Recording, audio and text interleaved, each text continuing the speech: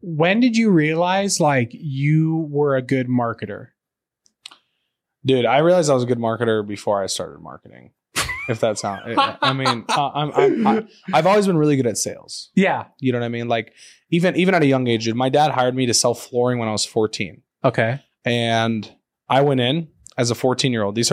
I'm competing against salespeople in this business who like their full-time career is selling flooring. We've been selling flooring for 20 years, 30 years, whatever it is, right?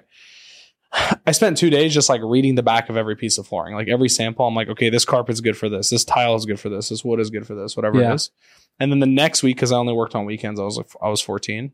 The next week, I sold more than the entire sales floor by myself. And I did so every week for like 3 or 4 weeks back to back until he fired me. And at the end of the day, marketing, how I look at it, and this is what interests me in marketing. Marketing is just sales at a mass scale, right? It's like sales is one-on-one or sales is in a group setting. Marketing is to the billions. You know what I mean? I can take the ability to sell a product, to understand why it is that someone wants to buy it, what are the problems that it's solving, and what are the solutions it's creating for those problems.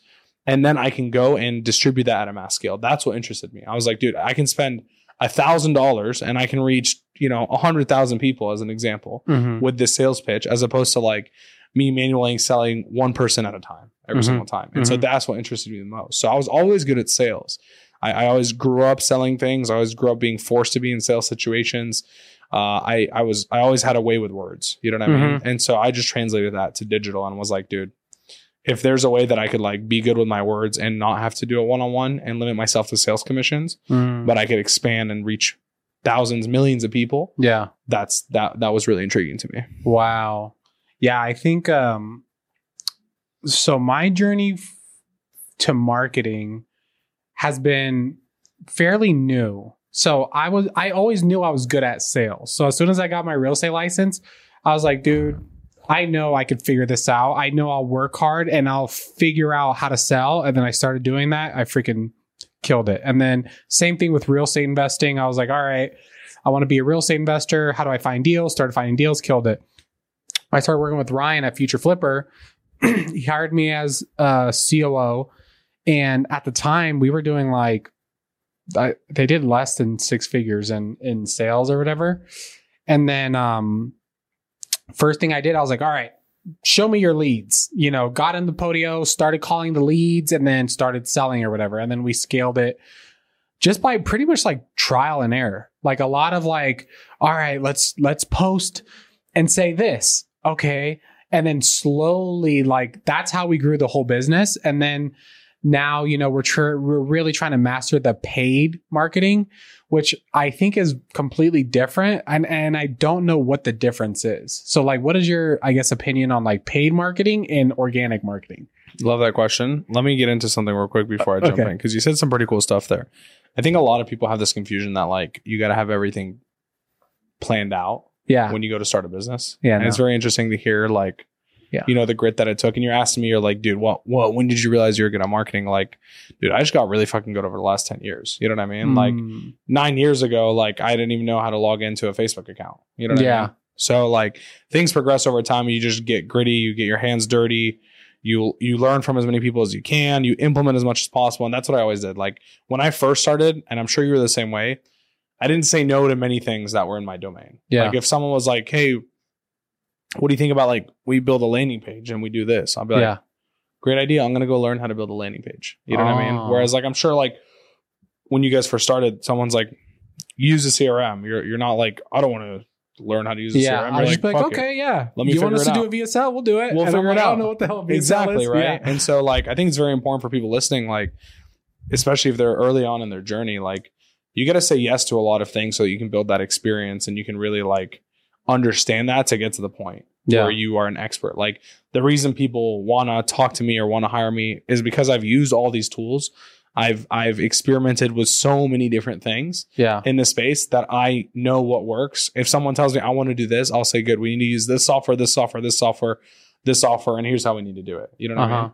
Take me back 6 years ago, 7 years ago, I'd be like, all right, let me look into it and let me figure out exactly what I need to do. You know what I mean? So I think just important. I think a lot of people always have this assumption, I need to figure everything out. Sometimes you just got to not have anything figured out and just go. And go and go and go. And that's how you get there. But Paid versus organic. I think we're in an interesting time in the world because I think paid is very similar to organic more than ever now.